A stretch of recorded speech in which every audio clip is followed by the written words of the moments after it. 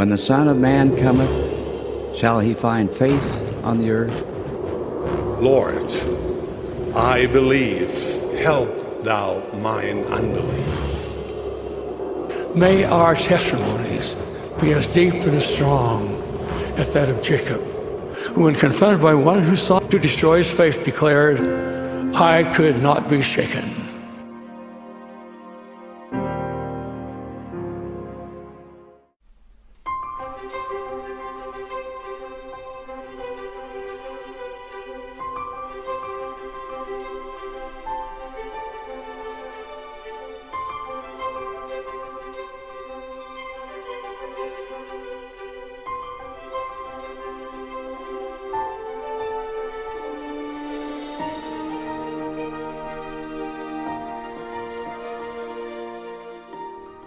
We made it through chapter 12, the first chapter of Christ's Sermon at the Temple.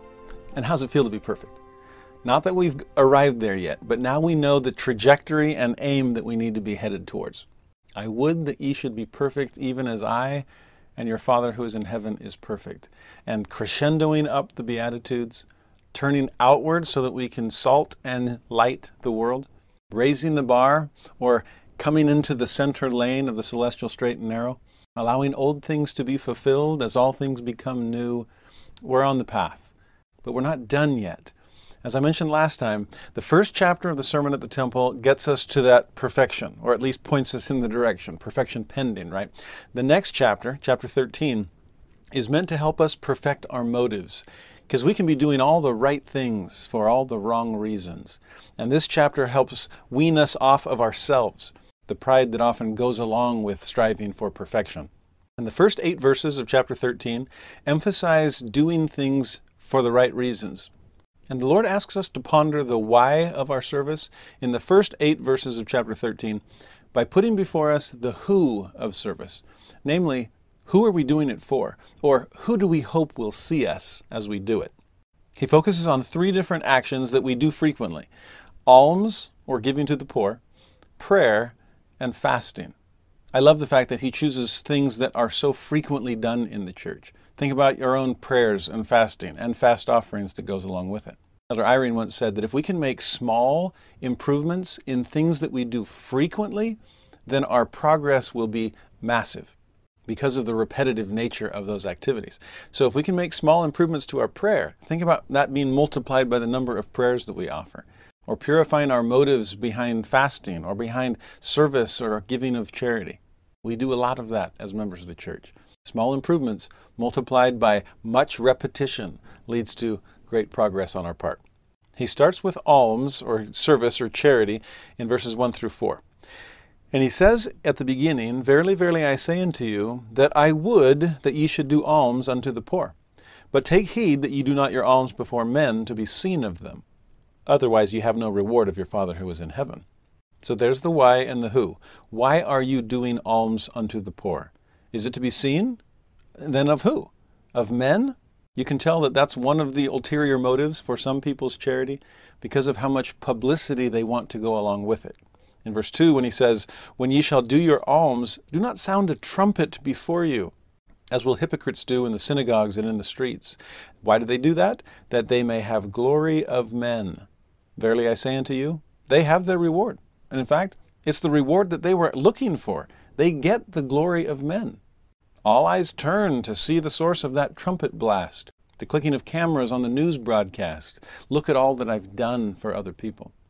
And although their contribution does indeed do so much good, the poor can be fed by the prideful as much as by the humble. But for the person themselves who is giving, and we're all asked to be givers, then why are we doing it? And who are we doing it for? That will largely determine the source of our reward for the service that we render. It's almost like the Lord is saying, you get one reward for this, and you can pick its source. Would you prefer your reward to come from heaven or come from earth? In verse 3 he says, When thou doest alms, let not thy left hand know what thy right hand doeth.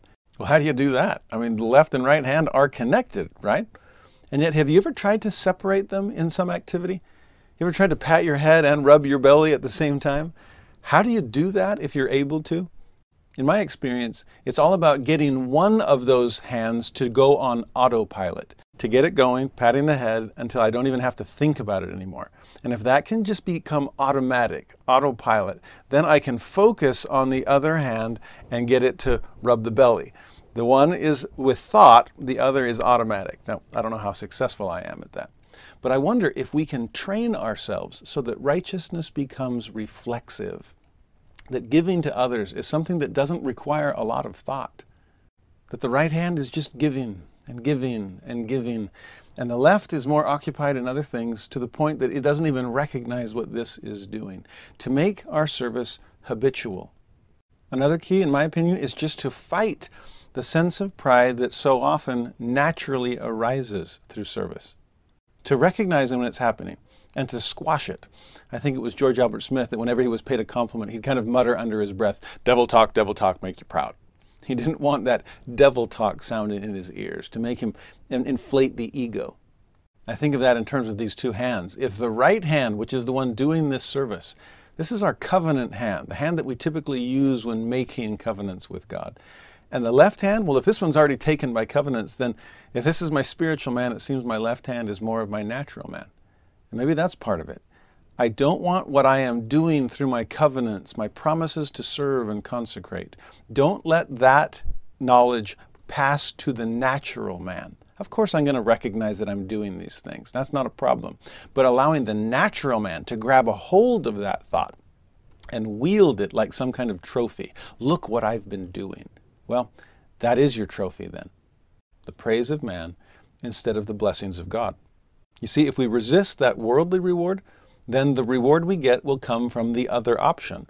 Verse 4, that thine alms may be in secret, and thy Father who seeth in secret, himself shall reward thee openly.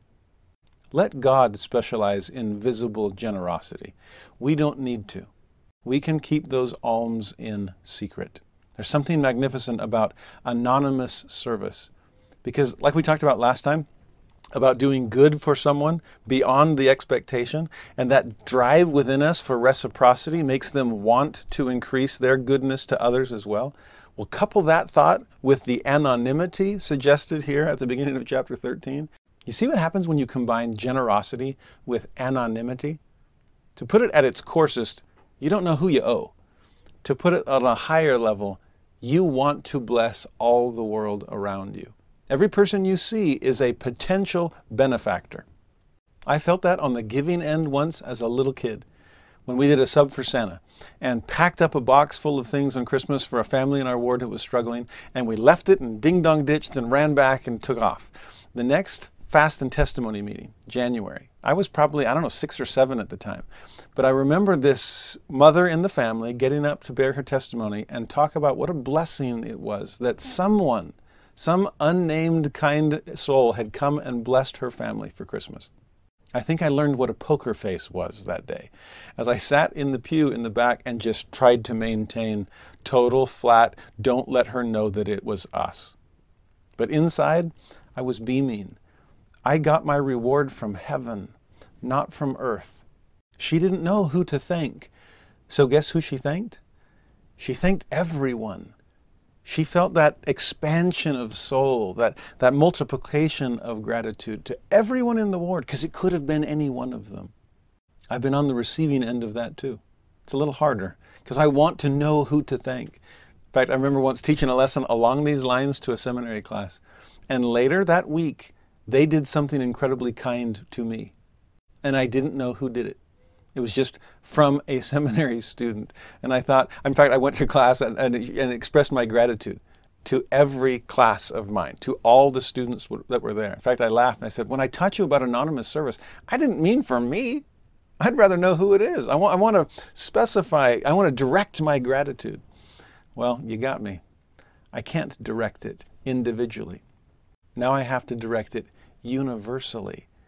But do you see the multiplication of goodness that entails? This ends up being a multiplication of loaves and fishes just as miraculous as what Jesus did at the shores of Galilee. From 5 to 15, he then shifts from service or alms, charity, towards prayer. And he says, when thou prayest, thou shalt not do as the hypocrites, For they love to pray, not because what it does vertically, but because of what it does horizontally. They stand in the synagogues, so there's a church setting, and in the corners of the streets, that's more the public setting, that they may be seen of men. Verily I say unto you, they have their reward, and it's coming from the horizontal direction. Makes it seem like our prayers are answered by whomever we happen to be praying to. If we're praying to other people, they're the ones that we hope are hearing us. Then they're the ones that are going to have to answer our prayer, giving us what we're asking for, whether or not we admit what we're after, as opposed to praying to God, knowing that He will answer our prayers. How do we make sure our prayers are truly vertical? Verse 6, Thou, when thou prayest, enter into thy closet, and when thou hast shut thy door, pray to thy Father who is in secret. And again, just like with alms, thy Father who seeth in secret shall reward thee openly. Now, this doesn't require a kneel-in closet. I think he's simply suggesting to go to some place apart, spiritually, even more than physically, to close the door, to cut yourself off from outside distractions, again, spiritually, more than physically.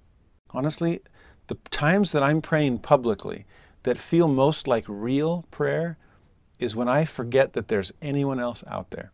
Remember we saw that in Helaman when Nephi was on his tower? Not a tower to be seen of men, but a tower to be up above, away, apart. That was his elevated closet, and didn't even recognize that a multitude was gathering down below. Another solution to the problem in verse 7 is to avoid vain repetitions. That doesn't mean that repetition is not allowed, but vanity should be dismissed. Use not vain repetitions as the heathen, for they think that they shall be heard for their much speaking. In fact, that's always what blows me away about Enos's prayer.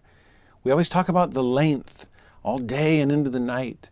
But what's more amazing to me is the depth, that his soul hungered, that he raised his voice high until it reached the heavens. Again, vertical prayer, not horizontal. He's out in the woods, in the forest, hunting beasts. He doesn't care to be seen. No one's around to see him. I think our most powerful acts of worship are the ones that no one will know about but the God that we are worshiping at the time. No wonder we close our eyes to shut out the world, with our prayers being seen only by Him with an all-seeing eye. After all, it's not about what we're saying anyway.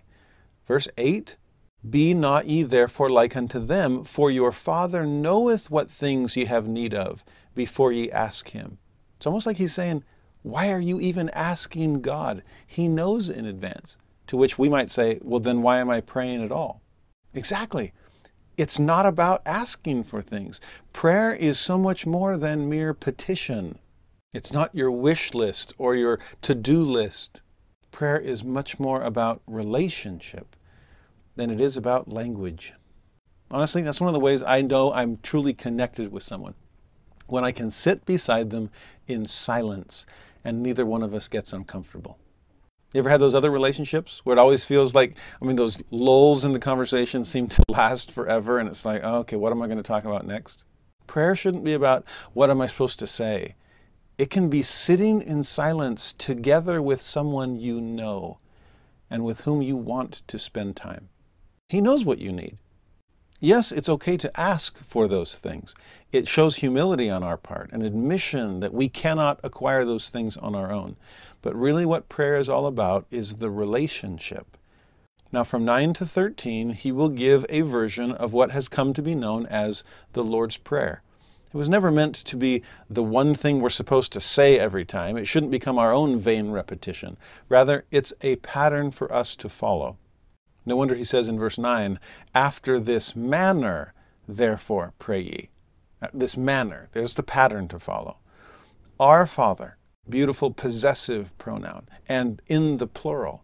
Jesus is sharing his relationship with God with us. Our Father. Do you sense that you and Jesus together are approaching the Father's throne? He is our intermediary, after all. That's why, to me, the most important thing we say in our prayer is the last line, which unfortunately is the one that people rush over as they're diving for the finish line. It becomes a one-syllable word. And yet it's in the name of Jesus Christ that we are allowed to approach God's throne in the first place. So to recognize Him alongside you as together the two of you approach heaven and address our Father. Did you ever have to give a public prayer when you were little and you were scared to death to do it? And so you clinged on to mom or dad, asking for their support, and sometimes for the exact words that you wanted them to whisper in your ears? I guess we're not supposed to grow up or grow out of that. Jesus, will you be with me as I address my Father in heaven? Will you help me know what to say to our Father? Our Father who art in heaven, so much higher than we, with a view that's so much more expansive and inclusive. Thy ways are higher than my ways. Thy thoughts are higher than my thoughts. I trust you. You see things I can't see. Help me know what I should be praying for. Hallowed be thy name. Do we do that enough in our prayer? Do we hallow the name of God? Do we honor Him? Is it worshipful, full of praise, or is it just full of petition? And by the way, the best way to hallow the name of God in our prayer isn't through words at all. It really is through feeling. To be still enough and quiet enough to be able to begin to feel how we feel about our Father in heaven, and to offer that emotion to Him, that gratitude, that love. That's what worship is. Worship is so much more than something that we do.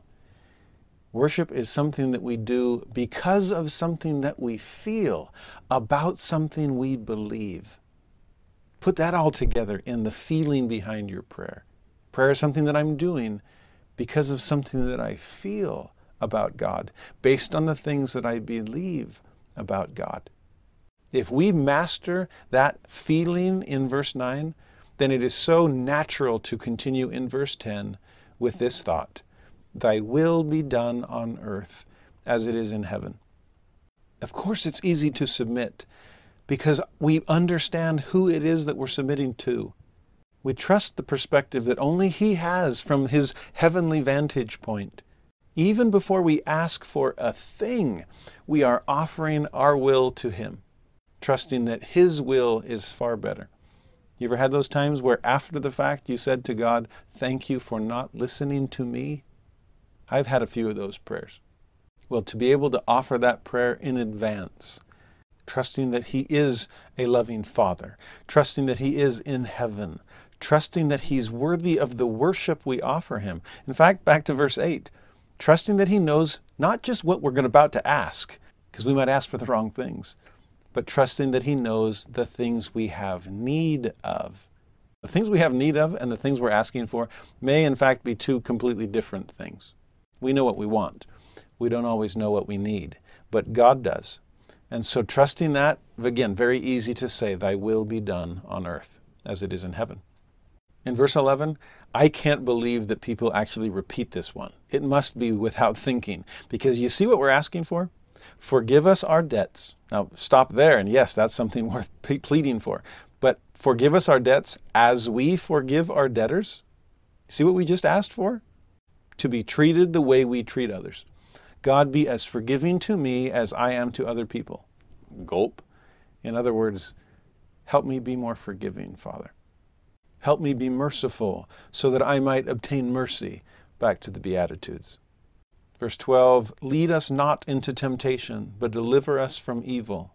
Now that's a tricky one because it seems to suggest that, well, might he? Might he lead me into temptation? Please don't do that. Don't put me in spiritual harm's way. Well, that's actually one that is repeated exactly from King James, and yet Joseph corrects it years later when he works on the Joseph Smith translation of the Bible. He changes it to, suffer us not to be led into temptation. And that's actually caused a lot of angst among some people, thinking, wait a minute, If the King James was wrong to the point that it needed to be corrected in the King James Version, then why is the Book of Mormon version wrong right alongside King James? And they can't start freaking out over these things.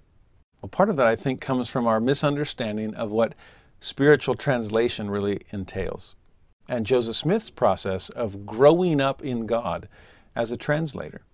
Now, some scholars have pointed out that the Hebraism here is actually totally fine the way King James and the Book of Mormon presents things. That there was a sense among the ancients that anything that is being done is the will of God, so that even passive voice constructions can be put into an active voice. That the things we're hoping will happen, we can say God is causing. So in some ways, the lead us not into temptation, active, really is saying the same thing as the suffer us not to be led into temptation. The idea that if it's happening at all, God could have ensured that things weren't otherwise. So as far as ancient syntax is concerned, I'm fine with the original King James. I'm fine with what we have in the Book of Mormon. But it is interesting that a few years later, when Joseph turns his attention to the King James Version and asks God for help, page after page, verse after verse, please help me bring out the truths of these messages. Help me restore plain and precious parts that are lost. Help me clarify confusing passages. Well, that is kind of a confusing passage if you don't understand Hebrew syntax. So I love the fact that Joseph Smith, from an ancient text, and that other translated ancient text, is content to leave it in its ancient form. But with his Joseph Smith translation, how do I make this more understandable for people? So he renders that text in a way that an English reader would not be so confused by it. Now that's one possible explanation for these differences that exist between these three versions of the King James Version of Matthew 6, the Book of Mormon version in 3 Nephi 13, or the Joseph Smith translation version of Matthew 6. But I also like the chronology and just the chance for Joseph Smith to learn line upon line and precept upon precept. The translation of the Book of Mormon happened by revelation, the gift and power of God, and the JST happened by revelation, the gift and power of God. And if you watch Joseph Smith grow throughout time, he becomes much more flexible when it comes to the language of Scripture. It's actually fascinating to watch. We won't have time to get into all the details today. But early on in the Book of Mormon translation, for example, it seems this is exactly how it's supposed to be. Words appearing on the seer stone, for example, and him conveying to his scribe, this is exactly how things are supposed to be written. There's even a place in the Doctrine and Covenants where he and Oliver Cowdery almost they do get into an argument over the language of a particular verse in section 20 of the Doctrine and Covenants. And Joseph's like, how dare you question the language of this? It's exactly the way it's supposed to be. But then give it some time. Grow up in God. Progress. And what is Joseph saying near the end of the Doctrine and Covenants, for example? When he quotes Malachi, and he quotes the old King James Version, even though he knows a better version was given, or a different, more correct perhaps, version was given by the angel Moroni. He wrote it down the angel's way, that different wording in Doctrine and Covenants section 2. But by the end of the book, he's like, I could give a plainer translation of this, but the one we've got from King James is good enough for me. Wow. Flexibility with God's Word. That's an interesting concept.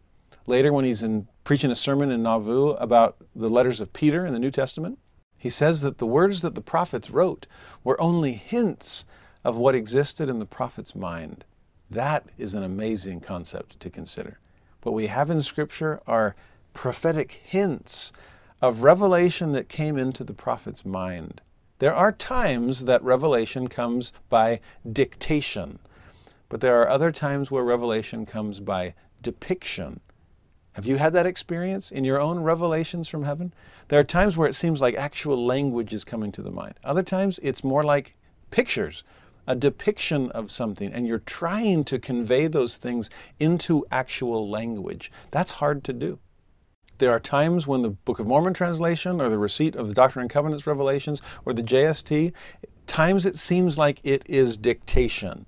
Word for word, this is exactly how it has to be. Lock it in.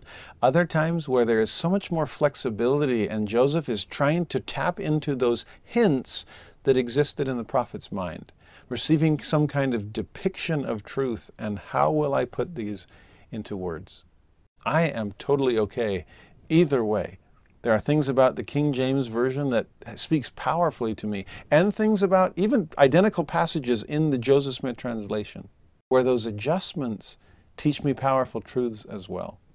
As I've said before, Scripture doesn't have to be inerrant to be inspired or inspiring, especially when Scripture is always meant to be a means to a higher and greater end. The means are these words on the page. The end is the Word of God Himself, the Word made flesh, Jesus Christ. And so if in 1829, Joseph understands this language to be, lead us not into temptation, and then in the early 1830s, as he begins work on the Joseph Smith translation, he realizes that a clearer interpretation, rendition, translation of this language would be, suffer us not to be led into temptation. Then great. Thank you for learning in the meantime, Joseph, and for clarifying things for me better later in life. You know, one of the reasons Joseph never published the JST in his lifetime was because he never felt completely finished with it. And are we ever really finished studying Scripture and trying to understand the Word and will of God?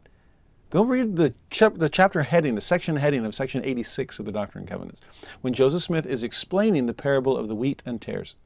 And it says that that came to him, that revelation, when he was reviewing and editing the Joseph Smith translation. So that revelation didn't come the first time he went through Scripture. Does it ever? I have so much marked in my Scriptures, and people sometimes look at it like, wow, I can't believe you got that much. And I always say, what you're looking at is 20 years of layers. And the first time, I only saw this insight. And the second, I got this. And the third, I marked this. And the 15th, I wrote that. And the 20th, I noticed this. It's a lifetime of growth, line upon line, precept upon precept. And so if Joseph is receiving canonized scriptural revelation, section 86, as he is reviewing and editing something that he received by revelation the first time. You know, when I was a student in college, I worked for a year on a scholarly transcription of the Joseph Smith translation. Transcription means you're supposed to take what was in the manuscripts and then convert it to more searchable text, but you're not supposed to change anything. So our goal was not to come up with a finalized version of the JST. You can already buy that from the Community of Christ, the inspired version. We were trying to reproduce on computer exactly what was on the original manuscripts themselves. So when there were things that were crossed out, we were supposed to cross them out. When things were careted and inserted, we were supposed to put carets and insertions. Even places where the ink was still wet so that the scribe could just lick his thumb and wipe it out and then write over it, we were supposed to figure out what was underneath the smudge. And so we'd zoom in and increase the contrast and try to understand the handwriting analysis of John Whitmer and so on, just trying to piece together so we could see how the JST came together. It was an amazing project, very tedious.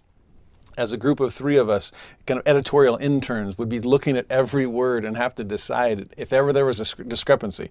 Was that an A or an E? Because it changes the word.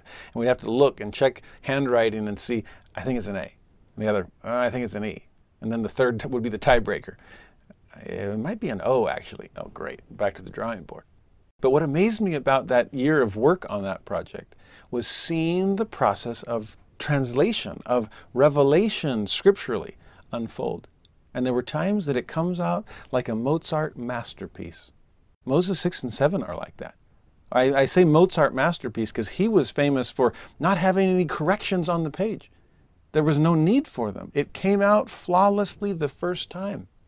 And yet there are other places in the JST where you can see and sense that Joseph is wrestling with the text, because he'll dictate something and they'll write it. And they'll no, that's not right. And they'll cross it out, or they'll lick and smudge. And then they'll write something over it. And that's still not right. And they'll cross that out and they'll write something in the margin or in the lines in between. And then they'll cross that out and then take a scrap of paper and literally pin it to the page. They were called pin notes, just to have some extra space so they could keep writing corrections on it. I remember talking to one of my professors at the time saying, what do you make of this? It's this wrestling over the final language. And he reminded me of the time in the New Testament where Jesus healed the blind man in stages. One of the weirdest miracles that you can study there. Remember, he blesses the blind man and says, okay, what do you see? And he says, I see men as trees walking. And then Jesus blesses him again, and how he can see perfectly fine. Well, Was Jesus having an off day? Did he get it wrong the first time? Or is this actually truer to life than most of his other miracles? That they happen line upon line. That we start to see things we didn't see as clearly before, but we still don't completely know what we're looking at. Well, continue to come unto God. Continue to study and pay that price. And eventually you will see things perfectly clearly. I'm probably spending too much time on this point already. I want to get back to the actual prayer that Jesus is giving us as a model. But I think the principle here applies, and we'll see it several times in this Sermon at the Mount / Sermon at the Temple. Don't get me wrong. I am passionate about the language of Scripture. I hope you've sensed that by now.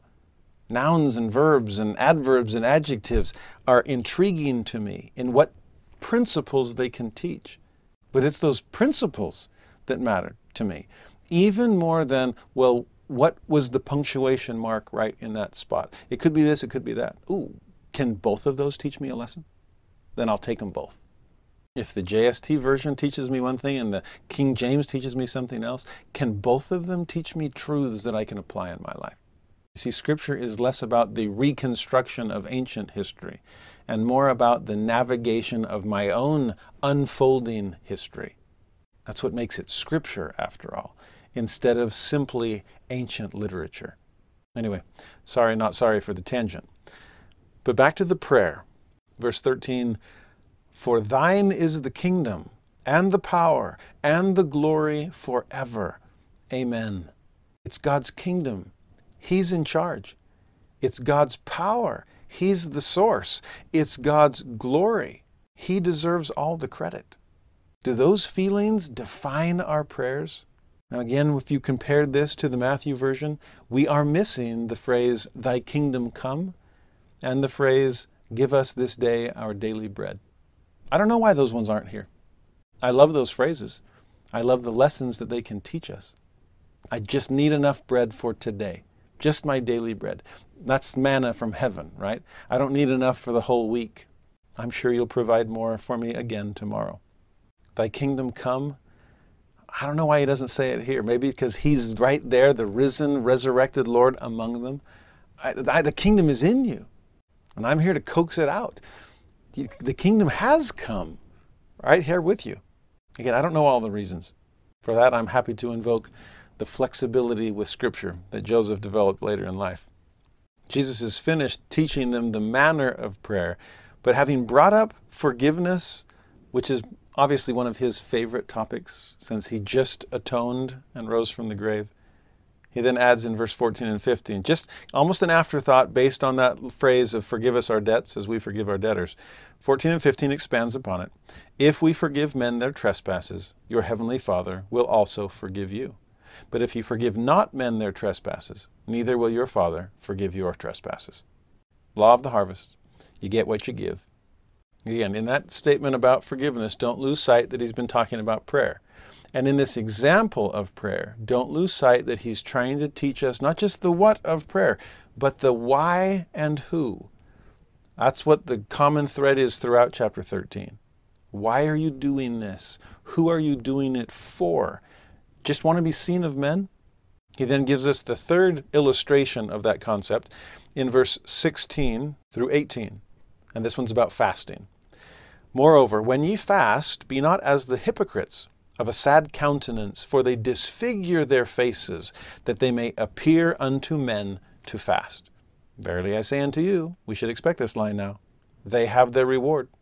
Will it be horizontal or vertical? You see, in each instance now, are we doing this to be seen? Tough thing about fasting, it's hard to see. Almsgiving can be very visible, right? Prayer can also be very visible and audible. I can do it on the street corner, make sure everybody knows. But fasting, that's a tough one unless I can somehow amplify the sound of my stomach growling. Well, if that's too hard to come by, just disfigure your face. Look as hungry as you possibly can. Make sure that people know how much you're suffering. You want to have a fun time teaching this principle to kids, ask them to do it. Ask them to look as hungry as they possibly can. You'll get a kick out of it. On the flip side, what's he asking us to do? Verse 17, the exact opposite. "When thou fastest, anoint thy head, Wash thy face. Make it look like you're doing totally fine. It's almost this weird reverse hypocrisy that's anything but hypocrisy. In fact, it's called humility. If hypocrisy is not wanting people to know the bad that you're doing, then humility is not wanting people to know the good that you're doing. And I love the humility inherent here. Verse 18, that thou appear not unto men to fast, but unto thy Father who is in secret, and thy Father who seeth in secret shall reward thee openly. Now the lessons that the Lord wants to draw from these three examples, he's going to teach in 19 through 24. But before we go there, I do want to add one thing from the very first verse of this chapter. It's something that only comes up in the Nephite version, not in Matthew. But to me, it answers a question that I've actually had some people ask. You see, several times in this chapter, Jesus has decried hypocrisy. Again, why are you doing this? If we're achieving perfection through chapter 12, well, why are you doing it? Is there a hypocrisy in this striving for perfection? Are you doing it to be seen of men? Or are you being perfect for the perfect reasons? Again, that's what chapter 13 is all about. But that worry about hypocrisy is real. Couple that with something Mormon says in Moroni chapter 7, that if you're doing things and not doing them for the right reasons, then it's as if you didn't do them at all. In fact, he calls it evil to do those things for the wrong reason. That's even stronger language. And I've had students over the years sometimes say, well, then should I just not do them? If I'm doing things for the wrong reasons, is that automatically hypocritical, and therefore I should avoid doing the thing at all? Now, I see where they're coming from. There's logic there. But do you see the problem in what they're suggesting? I'll admit, it's really easy to avoid hypocrisy when you have no standard to fall short of. That's the world's approach. Well, if here's my belief and here's my behavior, let's just eliminate the belief. We talked about this way back in the videos about Abinadi and his message, since it was the priests of Noah that wanted to push it down, squash down the jack in the box, okay? If you haven't seen that lesson, I would highly encourage you to go back. I honestly think it's one of the most important. King Benjamin's messages are huge. Abinadi's messages are huge. I know that's like months ago, but they're really key. Anyway, easy way to avoid hypocrisy. If the distance between those, what I'm doing and why I'm doing it, if that distance is filled with hypocrisy, then just stop doing it. It honestly frustrates me sometimes when people accuse Latter-day Saints of being hypocrites, even when they're trying valiantly to live up to the standards that we know to be set by God. Yes, there is real hypocrisy that needs to be rooted out of church members. But if you think about that version, I sense sometimes that those that are decrying hypocrisy have only overcome hypocrisy this way, by eliminating standard in general. So that back to the question, do I just stop doing those things when my heart isn't in them? I shouldn't fake it till I make it, right? Well, notice the phrase that's added in verse 1 of chapter 13. Verily, verily, I say unto you, I would that ye should do alms unto the poor. That's not in Matthew, just here. I want you to do it. And then he clarifies, but just make sure that you're doing it for the right reason. So again, if we have this gap, which are we going to do? Eliminate our beliefs or bring up our behaviors? Forget what we're doing or purify why we're doing it? That's what the Lord is asking for. He wants us to continue giving alms and praying and fasting. If you're doing them for the wrong reasons, don't stop doing them. Stop doing them for the wrong reasons. Change your reasons. Purify your motives. That's what this whole chapter is about. And why is that so important? Because again, reward tends to come from only one of the two locations, heaven or earth. So make your choice. Verse 19, lay not up for yourselves treasures upon earth, like the praise of man. Earthly treasures are where moth and rust can corrupt, where thieves can break through and steal, as opposed to the other choice, doing your good deeds secretly so that God can reward you openly. Well, those open rewards can be in heaven, where moth, rust, and thieves are never a problem. For where your treasure is, there will your heart be also. And it's the heart that the Lord is after. It's almost like the Lord knows that we focus more on treasure than on heart. God is the reverse. He focuses more on heart than on treasure. But if he can help us envision our treasures in a certain place, knowing that our heart will follow, then it's celestial stockpiles that we should be focused on. That's what we should have our eyes fixed upon. That's the suggestion in 22. The light of the body is the eye. If therefore thine eye be single, thy whole body shall be full of light. So where are your eyes fixed? Are they just looking around to see who's seeing you? Or are they looking up to see God? Or are they closed so that you don't see anything around you, but trust that God seeth you even in secret? You see, if you're looking at the wrong things, then you're headed in the wrong direction. 23, if thine eye be evil, thy whole body shall be full of darkness. And if the light that is in thee be darkness, then how great is that darkness? We call the eye the window to the soul, but it's not just so that the soul can peek out. It's so that light or darkness can seep in. So what are we looking at? Verse 24, make up your mind.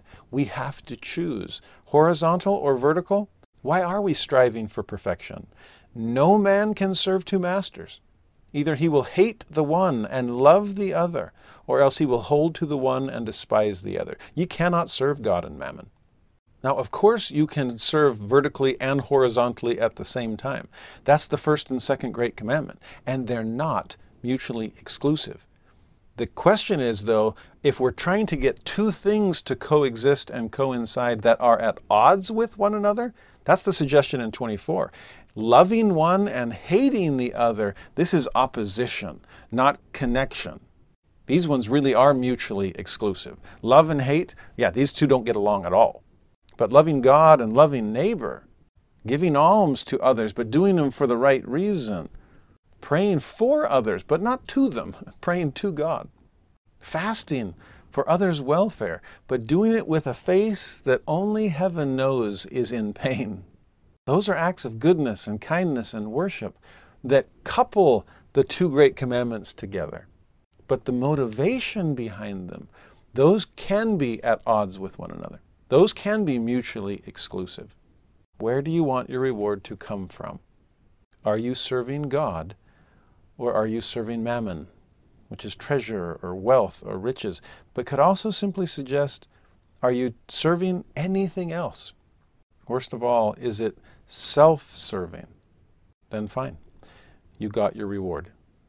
Now from 25 to 34, the rest of this chapter, Jesus is going to shift gears. Literally, he's going to shift his attention from the multitude that he's been teaching this sermon to the 12 disciples that he had singled out from the crowd. This is actually helpful to us because it lets us know the direct audience to whom he was giving these more difficult commands. This is for full-time ministers. He's going to teach them a few principles and make them a few promises that if we took literally in all of our circumstances, I don't know how well prepared we'd be for coming trials. So notice what he says, verse 25.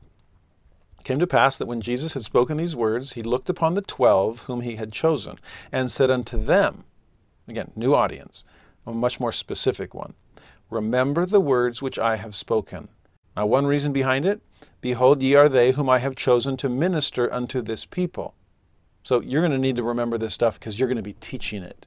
The water hasn't gotten to the end of the row yet, okay? Not every Nephite is here. So you remember it so you can preach it beyond. And then he picks up where the Matthew version continues.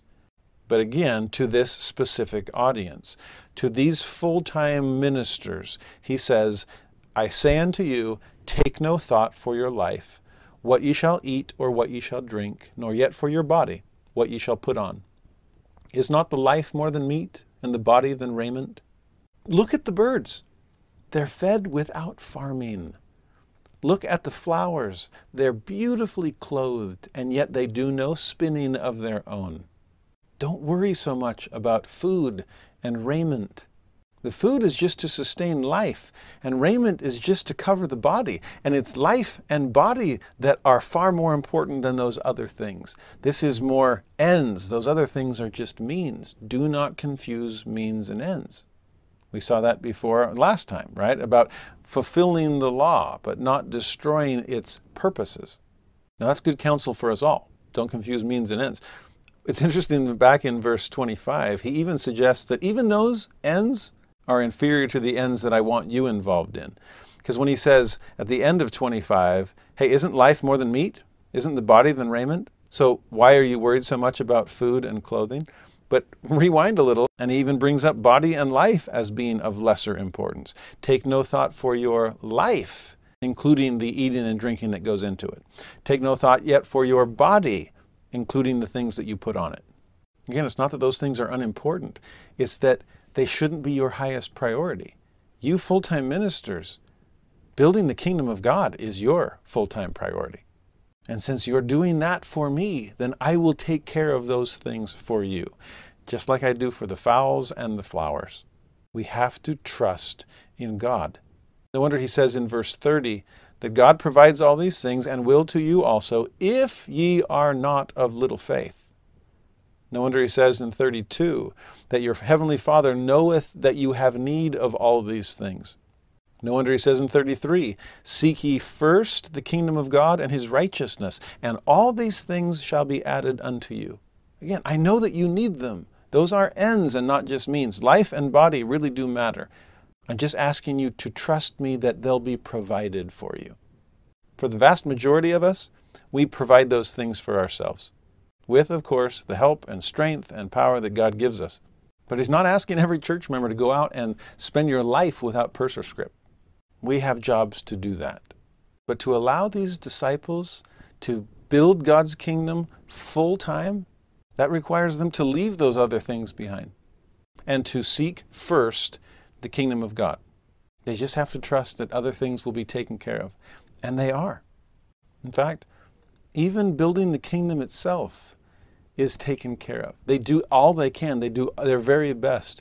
But to build something that is heavenly requires heavenly help.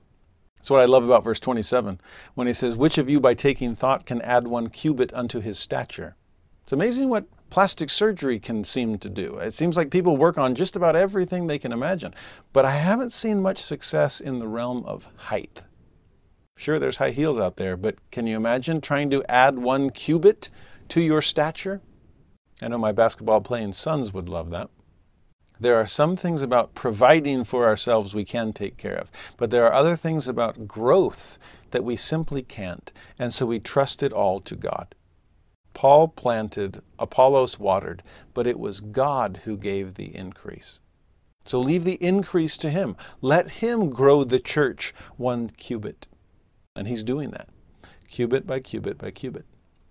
The way he ends this chapter in 34, take therefore no thought for the morrow shall take thought for the things of itself. And then this strange line, sufficient is the day unto the evil thereof.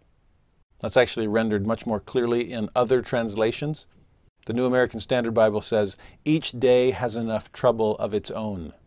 And the Contemporary English Version renders it, you have enough to worry about today.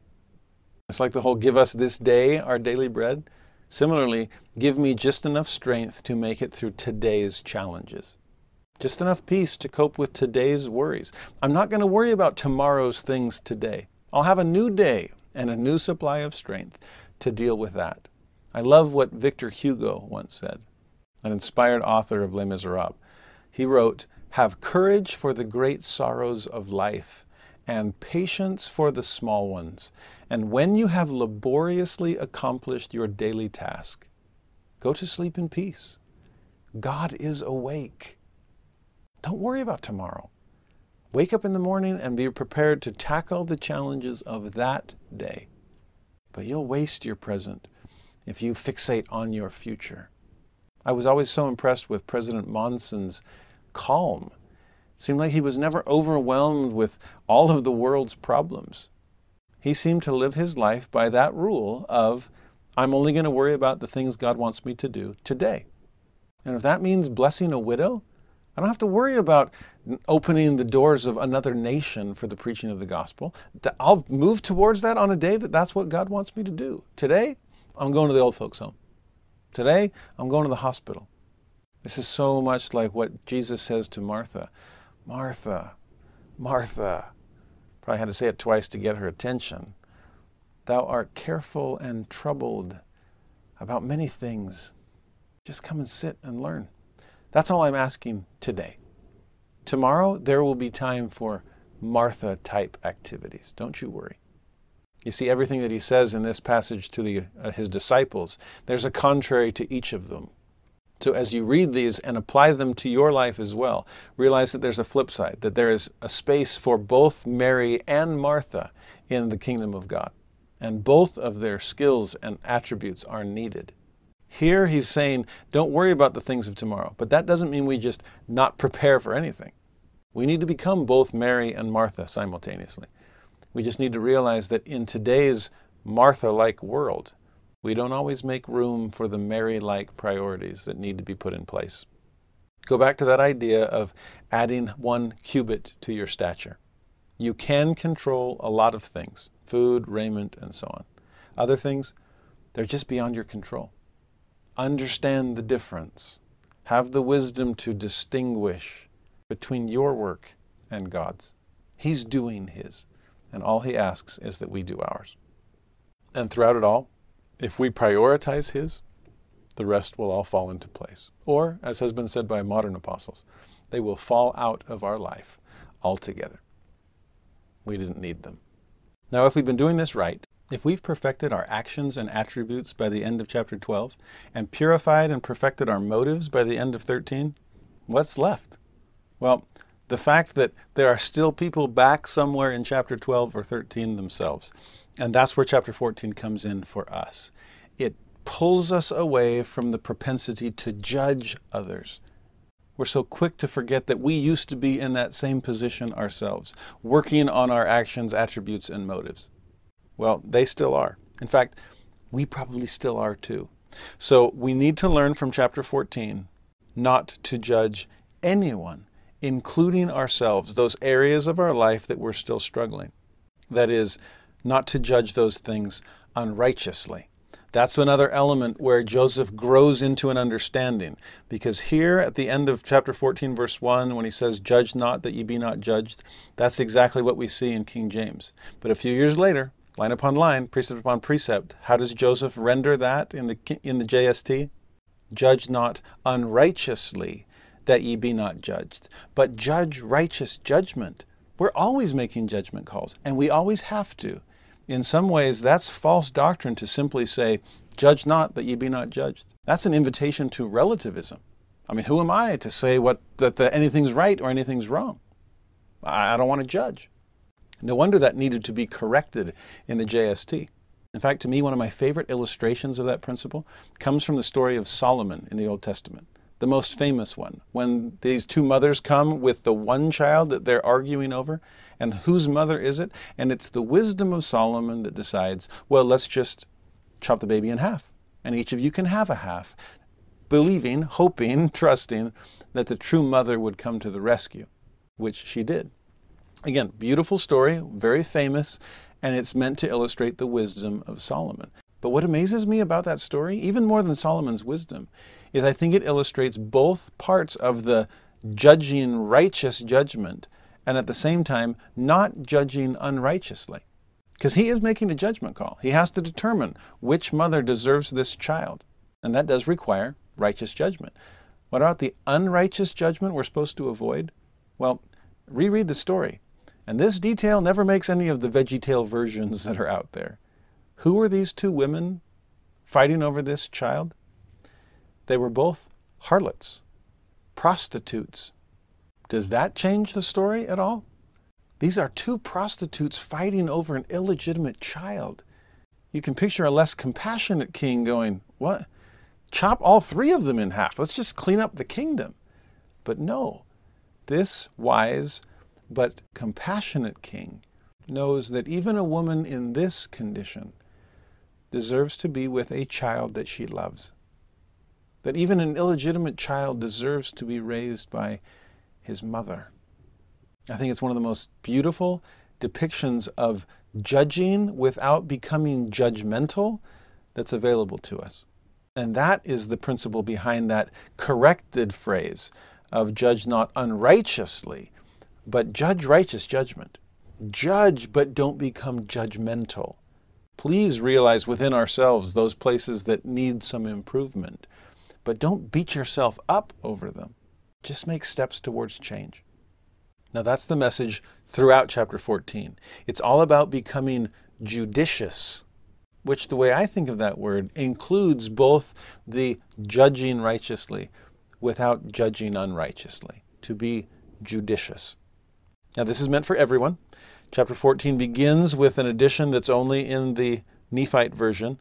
It tells us that when Jesus had spoken these words to the 12, the end of chapter 13, then he turned again to the multitude and opens his mouth unto them again. So that taking no thought for yourself and putting all your eggs in the kingdom's basket, that was for those full-time ministers, those 12 that were set apart. But now for everyone again, don't judge unrighteously. Now verses 3 through 5 is about becoming judicious in offering correction. Famous phrases. Why beholdest thou the mote that is in thy brother's eye, but considerest not the beam that is in thine own? How on earth are you going to pull out somebody else's speck when you have a 2x4 sticking out of your face? In fact, if you think about it, not only does my beam keep me from clearly seeing the mote in your eye, but flip it around. If you saw somebody coming with a pair of tweezers and a beam in their eye offering to help assist you, would you trust them? Not at all. So part of this is your inability to help someone else, but part of it is their unwillingness to even let you try. We have to be working on ourselves. And the more we're willing to do that, the more open to assistance others will be. The order is key. Verse 5, thou hypocrite. So we got to get rid of that first. And how do we do it? By working on our own beams. First, cast the beam out of thine own eye, and then shalt thou see clearly to cast the mote out of thy brother's eye. He never denies the fact that your brother's got a mote too. He recognizes that. But you can't clearly see it, and he certainly won't let you attempt a removal until you've cast out beams from your own eye too. And again, since we often judge ourselves the most harshly, keep this principle in mind. There does seem to be a hierarchy of sin. There are some things that are so glaring, those are beams. Others that are so comparatively small, those are the motes. And yes, the Lord cannot look upon sin with the least degree of allowance. He wants to remove even the last mote, the tiniest particle. But he'll work on the big ones first. And be content with that gradual growth, that successive change. What's the biggest thing keeping you from God right now? Then work on that. And don't worry so much about the other things. You'll get to those. But the biggest obstacle is the one that's keeping you from progressing. As soon as that one goes down, you'll be able to progress to the next biggest, and the next biggest, and the next biggest. There are motes aplenty, but work on your beams first. That'll actually give you some momentum and confidence moving forward. Verse 6 then adds, be judicious in offering truth. Offering correction was 3 through 5. Offering truth is 6. Give not that which is holy unto the dogs, neither cast ye your pearls before swine, lest they trample them under their feet and turn again and rend you. Are we judging a person's readiness? Because sometimes if we force feed them or push things upon them that they don't yet recognize as being valuable, then no wonder they get angry. Because notice, it's not just that they trample the pearls under their feet. It's not just neutral. It's anger. There's something about pearls that I guess tick off pigs. As I thought about that, why is that the case? I assume, what are pigs looking for? Something to eat is what I would guess. Can you imagine them trying to sink their teeth into a mouthful of pearls? Yeah, I could picture that turning again and rending you. But do we sometimes force feed pearls of great price to people who are completely unready to receive them? You see, if earlier was judge not unrighteously, here it's judge righteous judgment. Be wise in what you are offering to people. The day will come where they recognize their true worth. But maybe today they do just need to be fed. Now this actually leads in a fascinating way into what he says next. Because from 7 through 11, the idea is to be judicious in asking and receiving. 6 was in offering truth. 7 through 11 is in asking and receiving. In 7 he says, ask and it shall be given unto you. Seek and ye shall find. Knock and it shall be opened unto you. I love that oft repeated promise. If you're an English speaker, he literally spells out ask, A-S-K, ask, seek, knock. Can he make it any more clear that God is open to our questions? I want to respond in abundance. But be judicious in what you're asking for, and be judicious in how you judge the answers that God gives you in return. You see, in verse 8, he promises, if you ask, you'll receive. If you seek, you'll find. If you knock, it'll be opened. But then he adds an interesting insight in 9 through 11. What man is there of you, if his son ask bread, will give him a stone? Or if he ask a fish, will he give him a serpent? This time through actually was the first time I've ever read verse 9 through the lens of what we just saw in verse 6. Because what's the son asking for in 9? Bread. What did he get instead? A stone. Now, as far as a swine is concerned, just wanting food, give me some mash. What's a pearl to them? Nothing but a rock to chip my teeth on. Oh, so in 9, am I the swine that God is casting pearls to? Ouch, am I on the receiving end of that principle now? When God gives me something, do I sometimes accuse him of it being worthless to me? That's not what I asked for. And if worthless is bad enough in 9, then 10 is even worse. A serpent when I wanted a fish? You see, if I'm hungry, a stone instead of bread is just worthless. But a serpent instead of a fish, that's downright harmful. And unfortunately, sometimes we accuse God of whenever we ask for something nourishing, helpful, something that we think we need, when he offers us something different from what was asked. Notice he said, you ask, you'll always be given. He didn't say, and I'll give you exactly what you asked for. No, there will always be a blessing granted. There will be a response to your petition, but it may not be exactly what you had in mind. But please do not turn my bread into stones. You see, Jesus' temptation with the adversary was to change stones into bread. The adversary reverses that for us very often. God has given us something. True bread, bread of life, meat to eat that we know not of. And yet we sometimes look at it and go, that's not what I asked for. That's worthless, stone. That's harmful, serpent. And here the Lord is saying, now be judicious. Judge righteous judgment, but don't judge unrighteously. Especially when it comes to the things that I offer you. See, that's what he clarifies in verse 11. If ye then, being evil, mortal, natural man, if you know how to give good gifts unto your children, how much more shall your Father who is in heaven give good things to them that ask him? I am a good father. I'm a better father than you are. I'm an all-knowing one, and an all-powerful one, and an all-loving one. If I gave you something different from what you asked for, please do not judge me unrighteously. I know what I'm doing. I'm giving you pearls of great price. Do not trample them under your feet. Do not turn again and rend me. No gift of mine is worthless or harmful. I'm giving you just the kind of bread that you need. God then takes the advice that he follows and encourages them to follow it also. Verse 12 is the golden rule. He says, therefore all things, so therefore, that's the connection.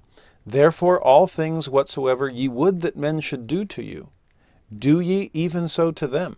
For this is the law and the prophets. Follow that rule in giving to others, and trust that God is following that rule whenever he gives something to you. God is doing to you what he would have you do to him. And through the atonement, he is doing that to him. It's amazing that through the Savior's condescension and perfect atonement, joining us in everything along our journey, he's right beside us in every stone or serpent-like gift from God. I am giving you exactly what you need. I'm giving it to my Son. Christ was willing to pass through those same things, so do not judge me harshly. When we sometimes say, oh, this is hurting me more than it's hurting you, as parents, we say that to our kids sometimes.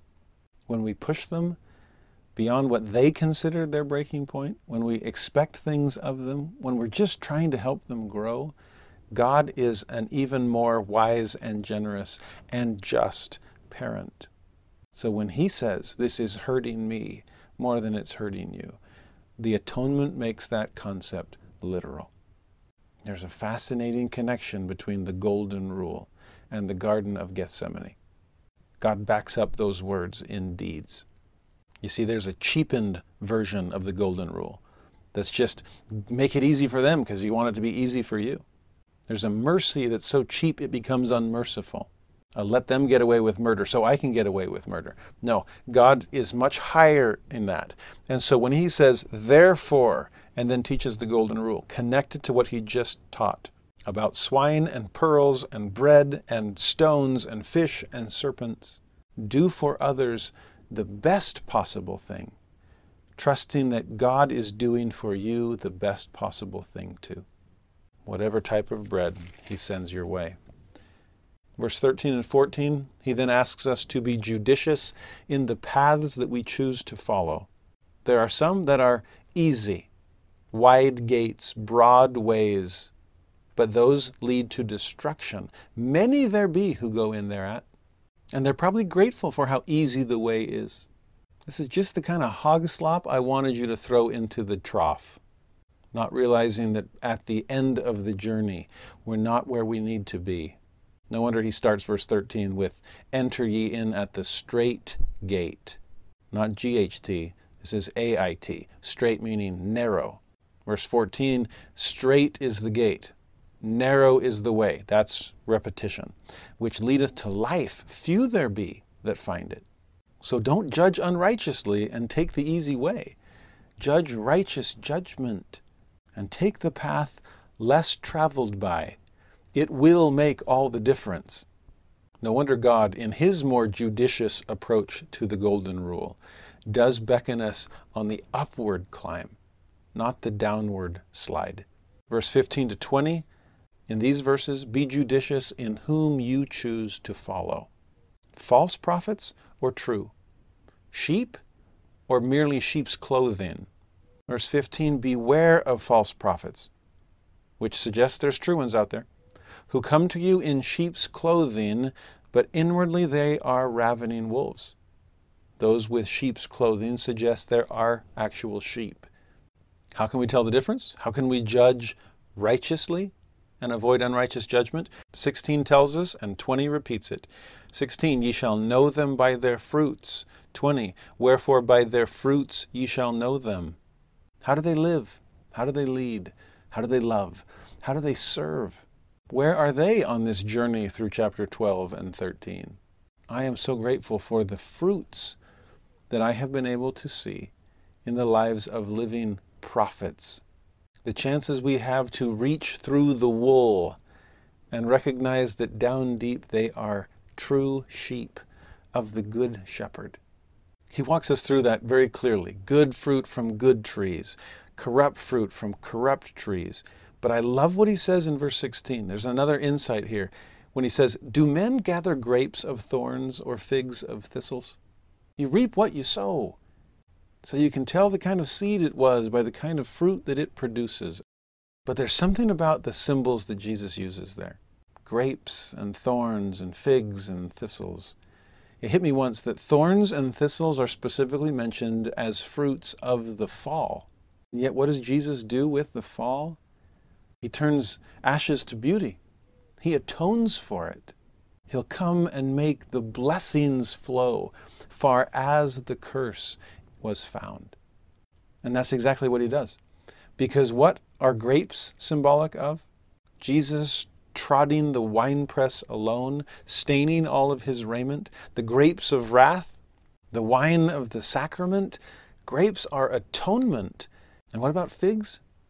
The withered fig tree, better yet, the parable of the fig tree, pointing to the second coming of Christ, when all that is wrong in mortality is made right in the millennium. I love seeing that symbolism in verse 16. From us, can I draw grapes out of thorns? Can I pull figs out of thistles? No. But Jesus can. He can change us. He can take the fall thorns and thistles, and turned them through the atonement and through his promised second coming into grapes and figs. And from those new grapes and new figs, a new life, good fruit continues to flow. Now, do you get a sense of what he's been teaching us throughout this chapter? Judge not unrighteously, but judge righteous judgment. Be judicious in offering correction. Be judicious in offering truth. Be judicious in asking and receiving. Be judicious in the paths you choose to follow and in the people whom you choose to follow. Look for good fruit. Now, in all of this, as he concludes this chapter, the focus has to be on finding Christ, coming to truly know him. Remember, we're not perfect. We're perfected. We're perfect in him. And so through all this process, notice how he ends this in 21 through 23, and then confirms it all in 24 through 27. In 21, not everyone that saith unto me, Lord, Lord, shall enter into the kingdom of heaven. Talk is cheap. And maybe you've learned the lingo along this journey, but you have to do more than just say it. He that doeth the will of my Father who is in heaven. This is a faith without works kind of a moment. This is a talk the talk versus walk the walk kind of verse. But notice he doesn't end there. Verse 22, we respond. Many will say to me in that day, Lord, Lord, have we not prophesied in thy name? And in thy name have cast out devils? And in thy name done many wonderful works? You see, 22 seems to be a response to 21. I wasn't just saying, Lord, Lord. I was doing all this stuff. I was letting my light shine. I was salting the earth. I was raising the bar. I was merging into the center lane. I was doing all this stuff. I'm not just a Lord, Lord Latter-day Saint. I'm a doer of the word. Okay, great. Wonderful. You've passed 21 and you're on to 22. But have you reached 23? Then will I profess unto them, I never knew you. Depart from me, ye that work iniquity. Or as Joseph will later correct the King James Version, which reads identically, you never knew me. Now, I love both versions because a real relationship is reciprocal. It does go in both directions. I know you and you know me. And how has that happened? Because we've been journeying together this whole time.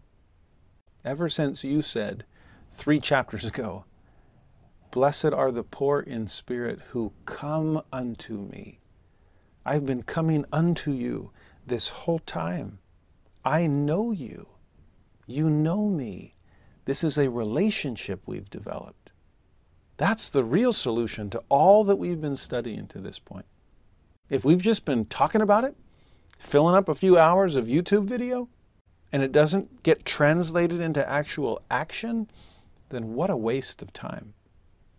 And even with action, if that action doesn't turn into knowledge, and I'm not talking book knowledge, I'm not talking some kind of cerebral understanding of who Jesus was.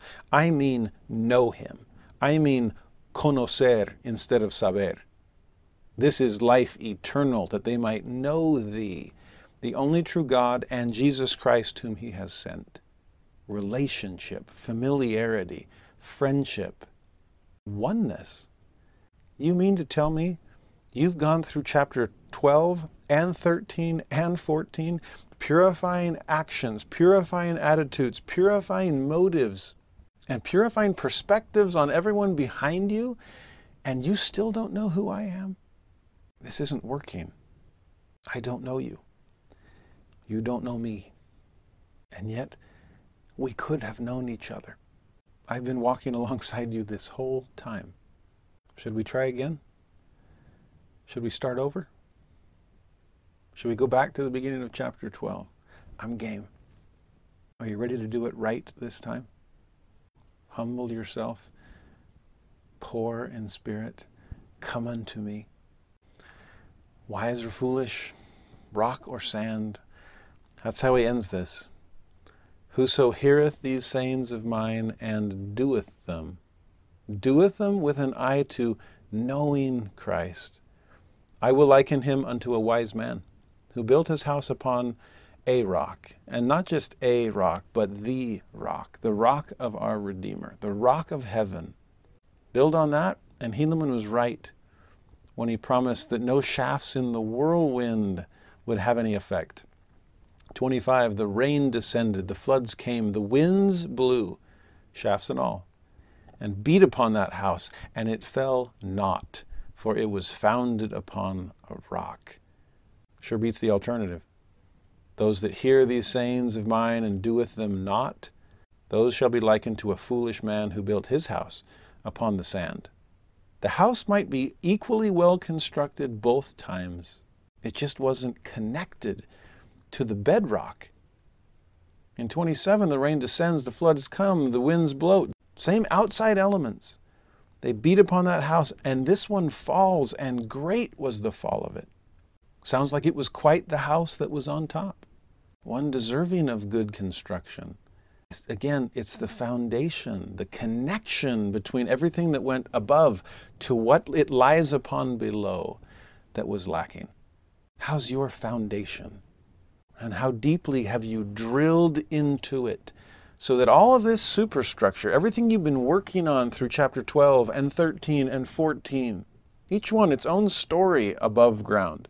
But is it founded? Is it sunk into stone? Is it built upon bedrock? Have you come to know Jesus? As the psalmist wrote, "Except the Lord build the house, they labor in vain that build it."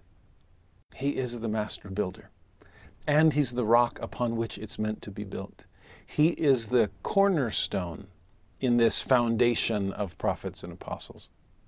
And here he has laid it all out for us. I pray that we can build our lives on that kind of a rock. The rains and the winds and the floods are coming at us all. In fact, maybe some of that's a good thing, as it tends to wash away sand and hopefully expose the bedrock that lies beneath it. I remember someone that I love very much hitting rock bottom and realizing in that moment what a perfect place it was for her to be. Because all the sand in her life had been washed and blown away. You sense the beauty of hitting rock bottom? Of finally being back in contact with the rock that has always been beneath you, bearing you up. No need to have the wind and the floods wash away our sand if we are willing to drill down to bedrock ourselves. That's true wisdom. And as Jacob once said, "Oh, be wise. What can I say more?"